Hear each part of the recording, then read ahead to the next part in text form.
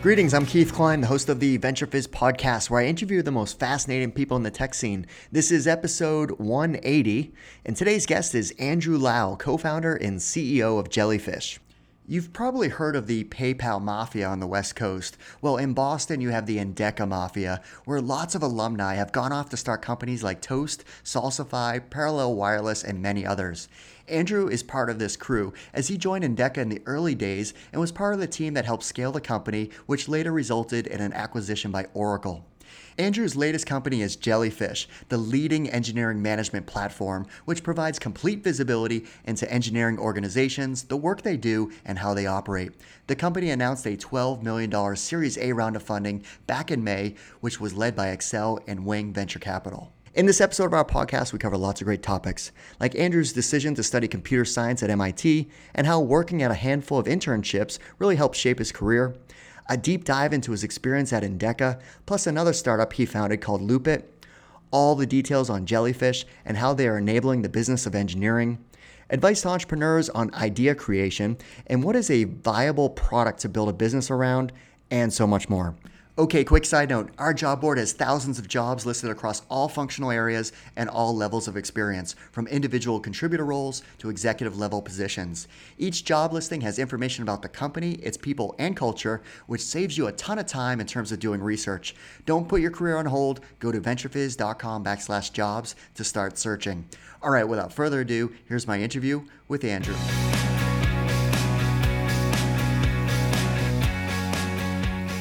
Andrew, thanks so much for joining us. Keith, great to join. It's been a long time, and it's great for us to get back on the horn here.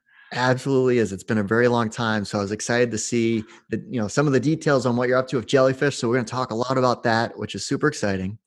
But to kick things off, you're part of the Endeca alumni, Endeca Mafia, however we want to phrase it. But it's a crew of very talented people that came together, built a company that was very successful, and was acquired by Oracle for a very solid amount, especially then. That was an incredible amount. And so many of the alum have gone off to do amazing things. The team at Jellyfish is one of them. We've got Toast and Salsify, and Steve Papa's, he's doing Parallel Wireless still, I think. So why do you think the Endeca team has been so unique in their entrepreneurial pursuits after the company and have, built, just kind of these other, spawn off companies since? I think it's a great question. It's one that I'm actually always curious of, and I definitely have some theories because I'm also proud of the crew, right? It's been great to see everybody blossom and do cool things. My theory, I think, really comes down to two areas that actually has made it happen, and hopefully we'll find a way to test this at some future point. But I think first and foremost, I think it's about people, right? I don't think it's lost in anybody, but the people really matter. I think we grabbed amazing people that were, smart, driven folks that are just intellectually curious and just had a great substrate for this, right? And I think in general, if you look at the criteria of folks there, I think they're smart, driven people, and they're also great communicators, right? I think those two things represent kind of a basic way that you can actually start building, hey, here, this is the crew that you can actually build something with. The second part of it, though, I think is unique to Endeca. It's not only unique, but calling out to Endeca is that it's a very product-focused company, right?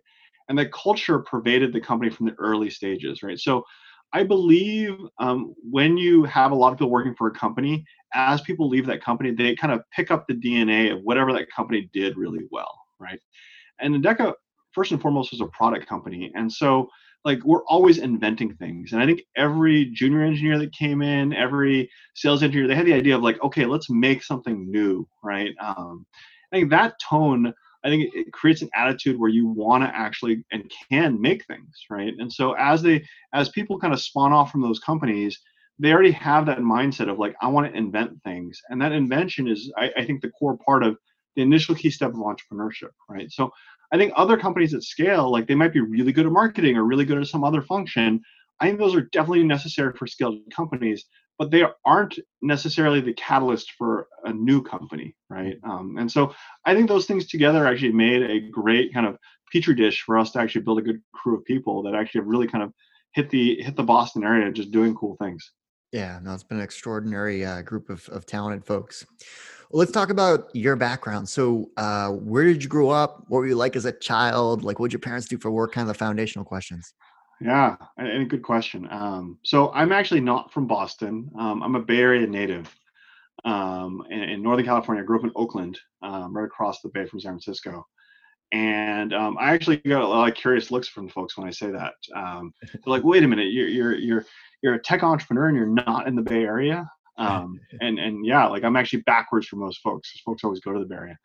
Um, I think I actually came out here in the mid '90s for school, and like basically I got lucky and life happened, right? And I actually joined the Endeca crew in '99 while I was actually still in the tail of my college program, starting my grad program, right? And initially came in as just kind of a part-time job, and it just clicked, right? And then eventually built a life here and all of these things. And so, yeah, like it's kind of surprising to end up here. I wouldn't have if you'd asked me this as I answered college, I never would have guessed I would be here, but it's worked out great, right? And if you map back to your other question, I was like, what was it like as a child? I think actually you posed this question made me think a little bit around like I probably had some entrepreneurial bone in my body all the way back in the day, right? Like little things like I was thinking back, I ran the newspaper at high school. I used to do a lot of mountain biking. So I was ran the mountain biking club. And through that vehicle, we had like swap meets where we'd bring several hundred people and charge them, $5 admission into kind of trade, bike parts. We ran donut sales. I think at some point I even like convinced a bunch of companies that made bike parts to be a sales rep for them. Just like I get free bike parts. So like I definitely had that flair, and then like through that I also had that kind of engineering bone in me too. Like I liked making things. I think my senior project I fixed my parents' '65 VW Bug, right? It's just kind of a thing to just do. So like I always liked making things, and I think by the time I went to college, I actually thought I wanted to be a product designer, industrial engineer, and I kind of fell into computer stuff by accident in that way, right? It wasn't my initial thought. I thought much more around tangible things was my original thinking on this stuff. So you went to MIT and ended up studying computer science. So I always wonder, like, how do you get into MIT? Like, were you like valedictorian of your class? Like, No, I think actually this it's a great question. It's kind of a funny story. I I don't think many people actually say this. I didn't actually have the best grades, and I actually applied early, and then I got pushed to regular admissions, and then I eventually got waitlisted. So I was like, I guess I'm not going there, right? And so I ended up enrolling into UC Berkeley because great school. It's where my parents went, great engineering school. So I enrolled there. And then I was doing some kind of job, part-time job at the time, and people were convinced me that you got to get away from home. You got to get away from home. So I enrolled into Carnegie Mellon, and so I was in two schools, and then eventually MIT let me in. And so then there was a point in time where I actually enrolled in three schools simultaneously. And I thought, like, well, if I'm going to go away from home and have to spend a lot of money, then I might as well go to where I originally thought. And so I think it was a funny course to actually end up there, but it actually ended up being great for me because I actually ended up there without a lot of pressure, right? Because I didn't have this like I was, magically going to get there. It's like, oh, I worked my way there, and like it just took the pressure off, and actually a lot of fun, which I can't say everyone always does. It's a pretty pressure-filled environment, but it ended up being great for me. I enjoyed it a lot. and you had some great internships too. Yeah, also lucky, right? I ended up like I actually still do a lot of advising at MIT, and I think I'm a big proponent of these folks doing internships of any form because I think they give you experiences of what you like and what you don't like, but they also build on each other. And so the super lucky thing for me was like in high school, I took a summer job at a operating system company called Wind River. I think it's now owned by Intel. But I was in their customer support department building analytics on the number of calls they got on a weekly basis, right? It was just a job I got through the computer science teacher knew somebody. And so by the time I went to MIT, freshman summer, it ended up being that like most freshmen don't get internships, but I stumbled into the job fair and there was a IBM team that was slow on their recruiting and showed up at the last career fair not having hired anybody, and I just happened to be the only person that applied that had previous work experience, right? So then I got the job there. And so then the next summer, then I ended up being the sophomore that actually had an IBM experience. So then they got me into Microsoft. And then I learned along the way how much I liked smaller companies. And so IBM was at the time was like 50,000 people, and at the time Microsoft was like 10,000 people, kind of getting smaller as a company. And I ended up doing a startup at the time called Ink2Me. And I mean, even back then, I don't think it was a startup. It was like a 300-person public company because companies went public earlier back then. And I just had a great time doing it. And the funny part of the story is that ended up being someone that actually at Ink2Me was Dave Gorley. Dave actually hired me to Endeca, and he's actually one of the co-founders of Jellyfish. So it all kind of goes all the way back Yeah, to the summer okay. of '99. And like it's it's a crazy world how these things all fit together. Yeah, because so Dave was a co-founder of Endeca. Yeah, yeah. And I think he actually met Steve Papa at Ink2Me because Steve Papa was a product manager at Ink2Me briefly.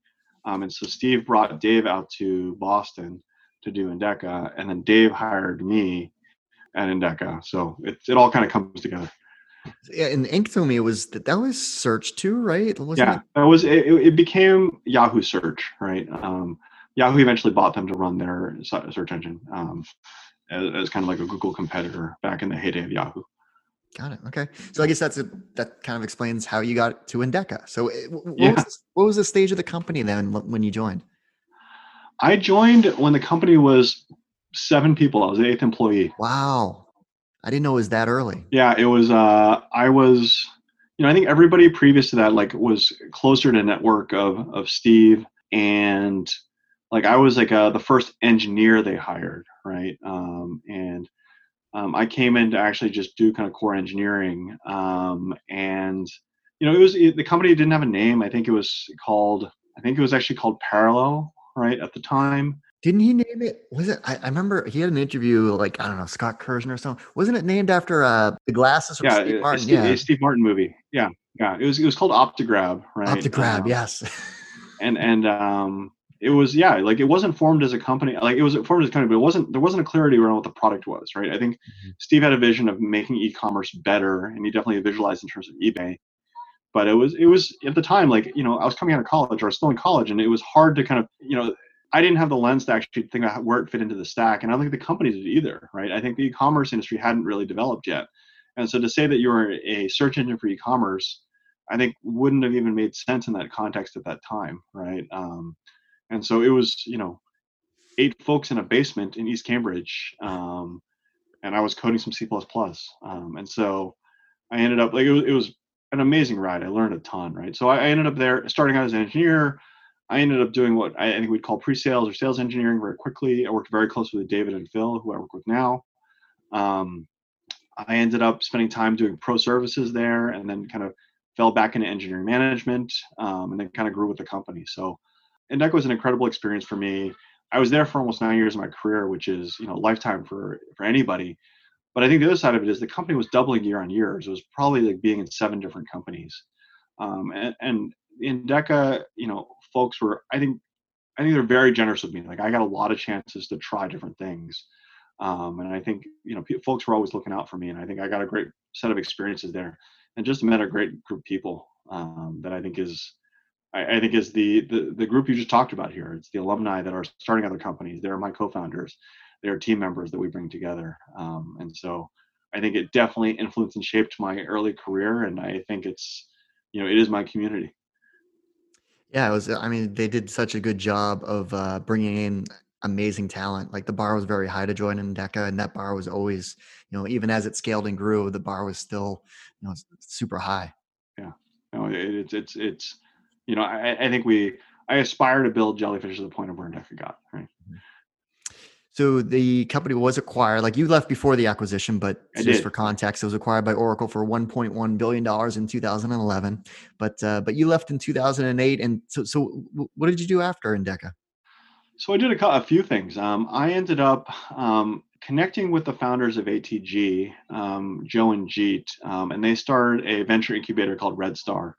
And that was just super fun, right? Like I got in there and helped them kind of like, at 0 people try to figure out what does that a venture incubator even mean, right? And I think if you spend any time with Georgie, they're amazing people. They're just, they're full of character, and they saw the .com created, and they were able to make a giant company during that time period, right? And so I think the concept of Red Star, it was really to kind of find macro trends, and do some heavy research in those areas and build companies under that umbrella that really were able to tap into that. And so, early on, it was to help them kind of do research in different spaces in terms of finance and different kinds of companies there in commerce. I ended up starting a company under the umbrella called Loopit, right?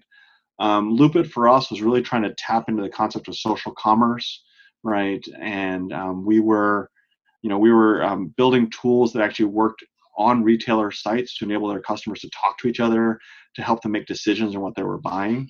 And I think they built an incredible environment to build companies in, and like very lucky to partner with them. Does Lupit exist now? Like I always look back and like, oh, that was an early version of X.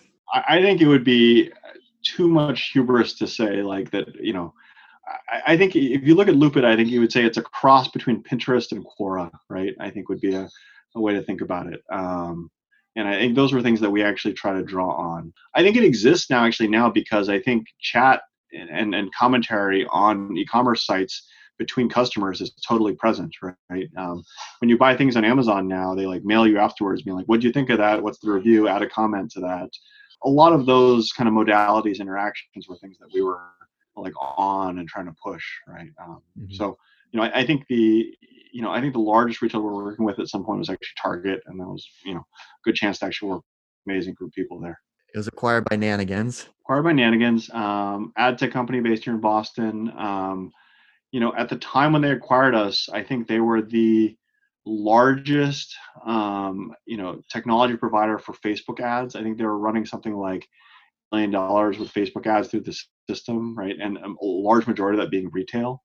So I came on to kind of bring some of our IP over and bring our team over, but also to bring my experience having grown larger teams and larger management teams there. And so I came in, under the auspices of strategy. I ended up just doing kind of all forms of, I was just pinch hitting in different forms of management, right? Helping them do kind of executive recruiting, helping them kind of retool certain departments, and to think about how things actually fit into retail, to kind of push further in that industry, and end up helping out things in BD and Corp Dev as well. We just had Carlos Cashman. Oh yeah. Who was talking. He was on the podcast and he was talking about Nanigans and how it just the level of sophistication of what the software is able to do for customer acquisition and advertising through Facebook and other social channels was just amazing. Carlos is cool. He's a crazy guy with a lot of flair. I think it's been amazing how fast he's built this new business, right? Yeah, Thrashio. Yeah, it's I can't even actually fully put it in a box, right? Exactly how it all works, but it's been like I remember we had breakfast a few years back at I think Henrietta's or something like that, and he was just talking about how it was just this. He's like, well, I'm thinking about this thing and this idea. Like we have this kind of core business we do, but like I'm thinking about actually picking up this other product from one of our customers and running with it, and like it wasn't really formed at the time, but if you look at what they're doing now, it is that business, right? It just scaled out like crazy. So it's a super nice guy, and glad to see it actually getting into gear. Well, let's talk about your current company, Jellyfish. Sure. So talk about the background story, how you, David, and Phil came together, and details on what you guys are up to. So I think I mentioned earlier, David, Phil, and I met actually in '99 at Endeca at the basement of the Athenaeum building in East Cambridge on First Street.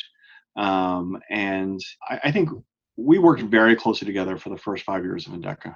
We haven't worked together since 2007 or something like that. So it's been a long time, right? So I think at the end of 2016, we found ourselves, all three of us, available again, and I think a desire to do early stage startups again. We wanted to find an area that actually we offered some special expertise to. And so all three of us grew in our careers kind of running big engineering teams, big product teams.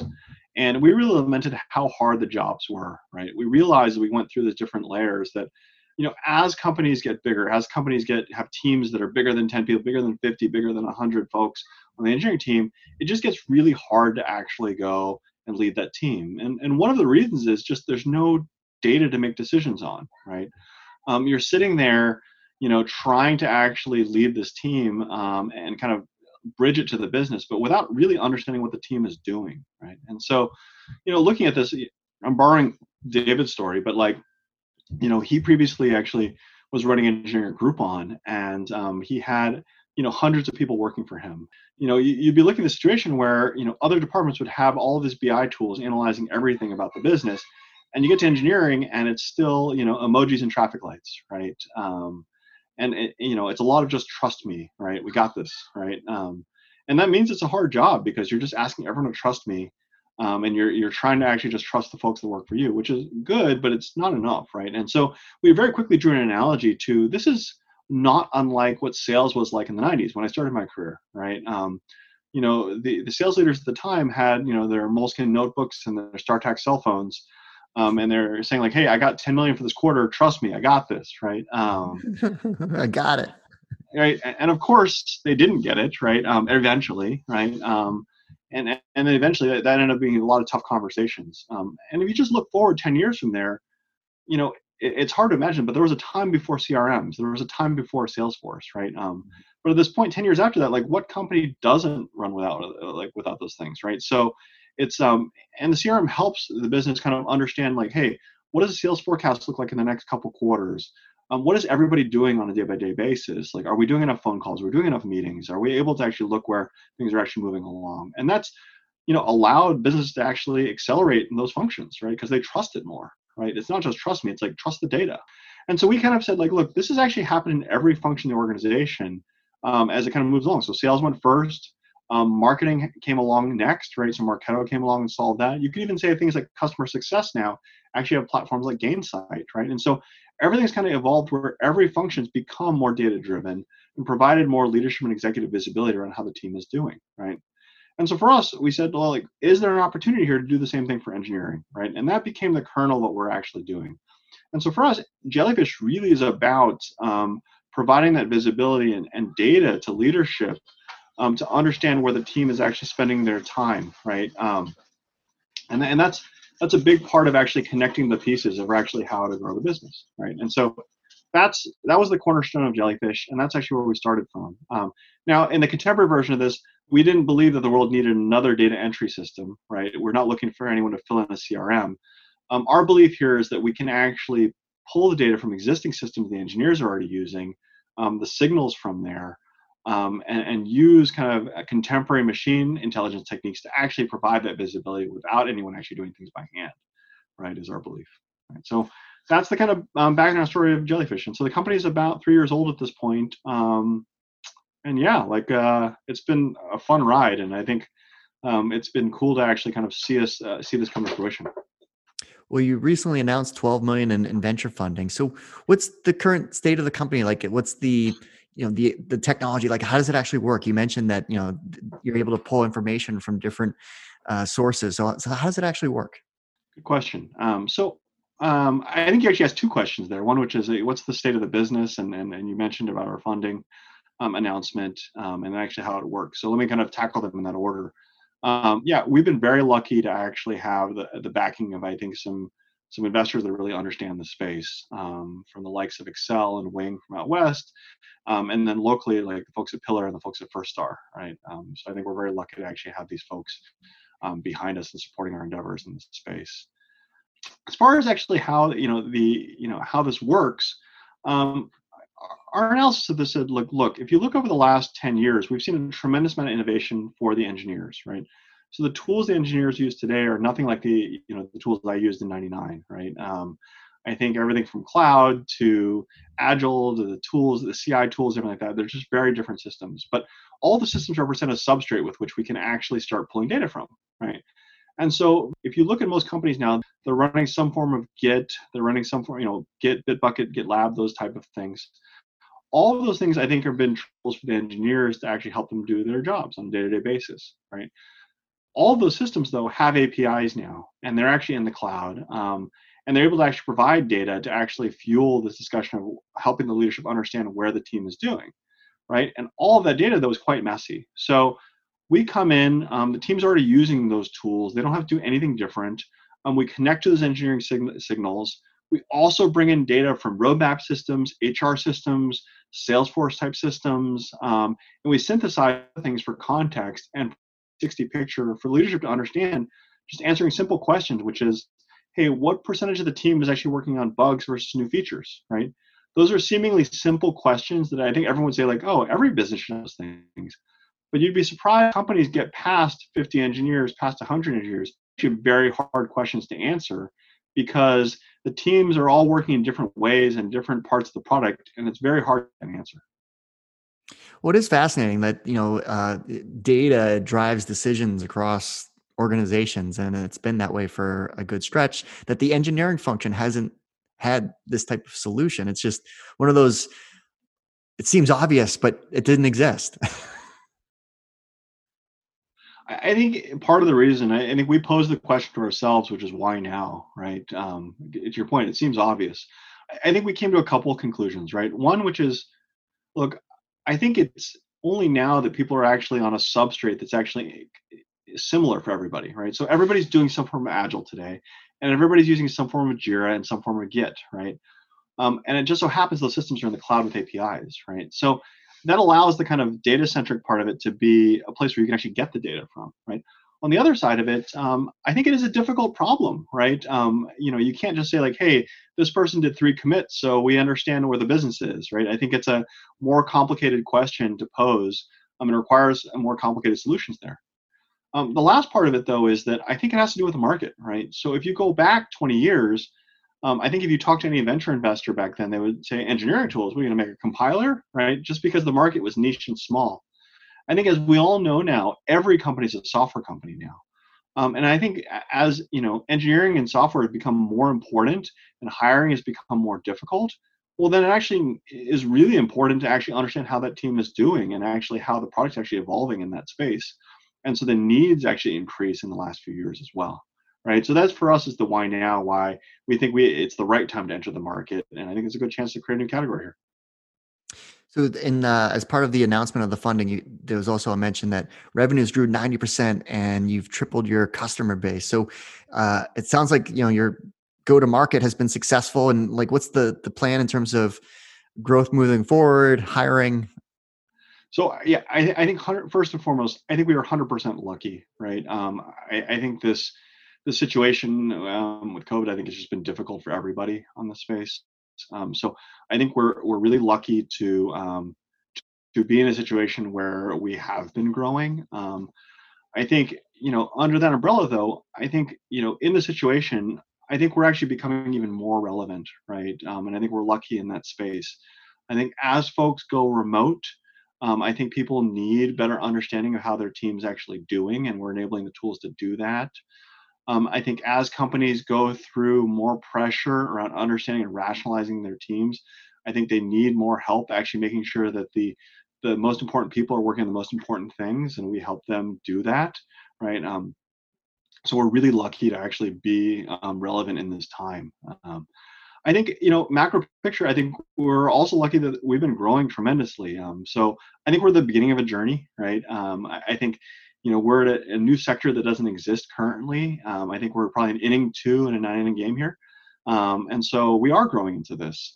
We are still hiring, which I think watching the Boston environment has not been ubiquitous to folks, and so we're lucky to do that, and we're continuing to hire through the year. I think we are at the same time being thoughtful and understanding where the market's going to go and understanding where the economy is going. So I think we're incrementally hiring in I think all departments right now. I think where 2020 will shake out. I think all of us across the industry are trying to figure it out. But I think we're on the upward trend on that side of it. Well, what advice would you give to other founders on raising capital? You raised funding locally as well as West Coast from Excel, as blue chip as you get in terms of investors. So what advice would you give as it relates to attracting West Coast investment capital?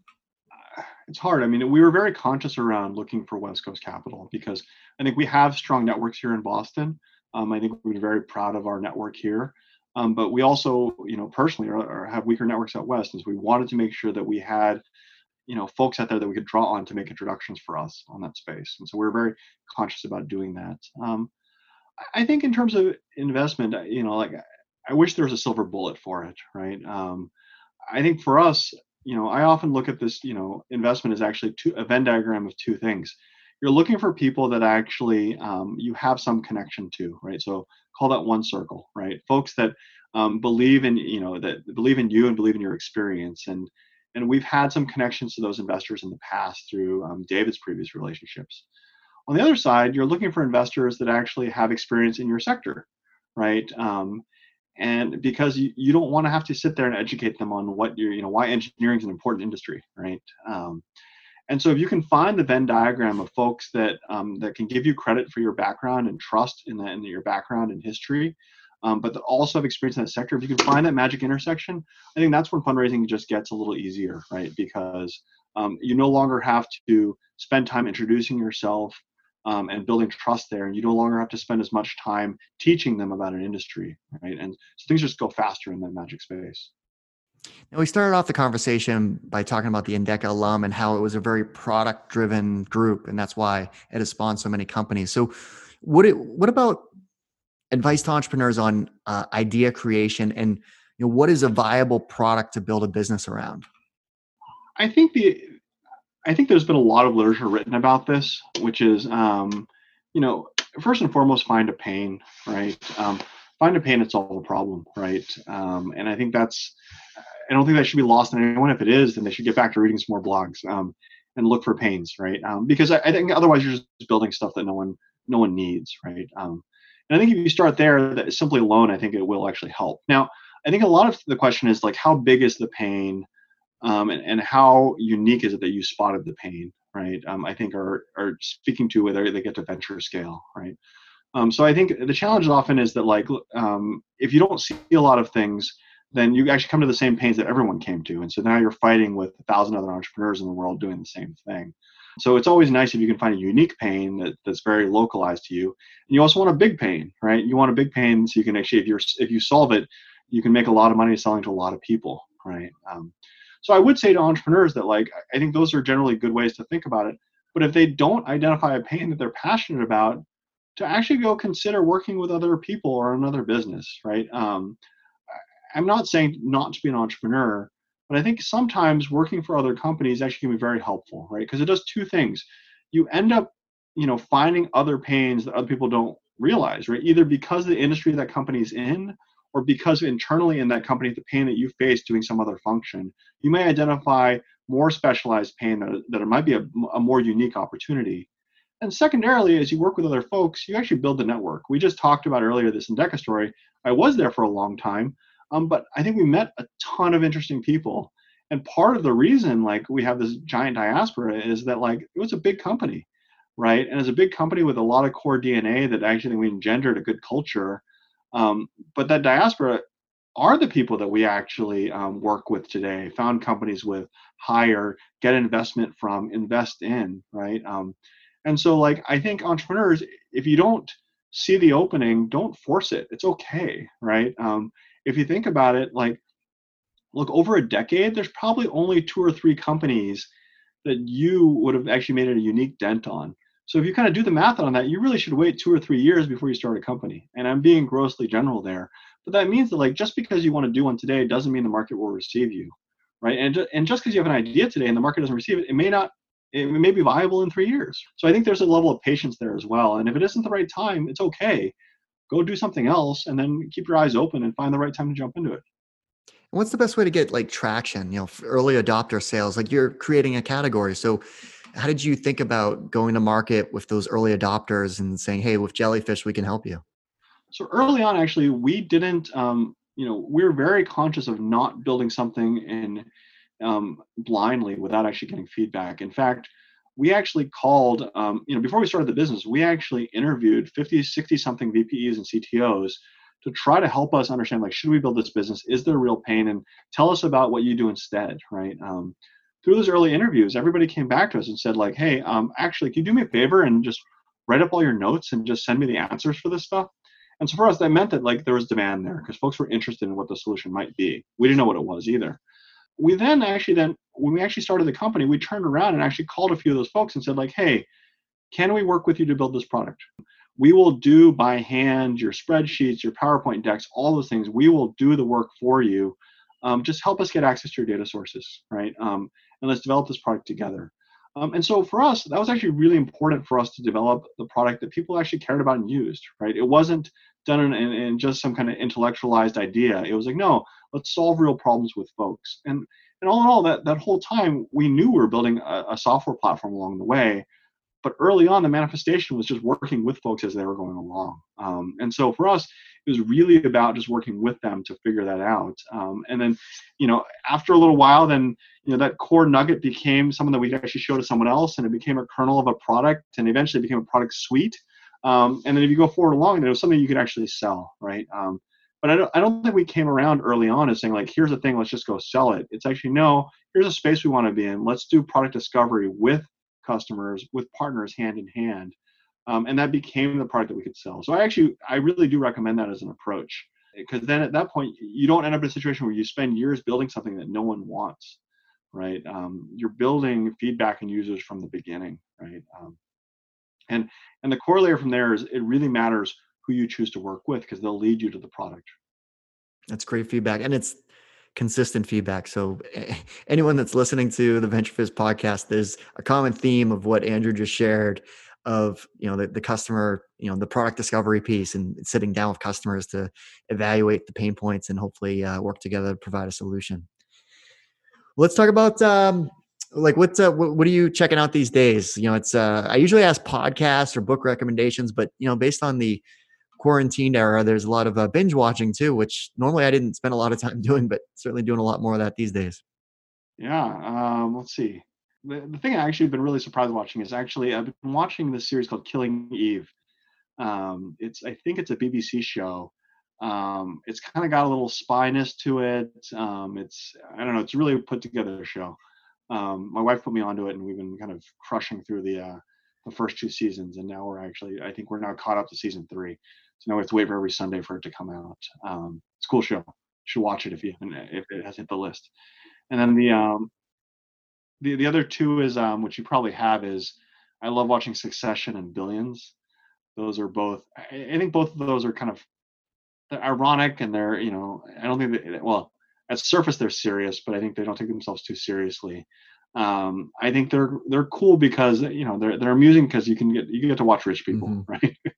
And it touches on some of the people that, in the communities we run in, as touch different investors.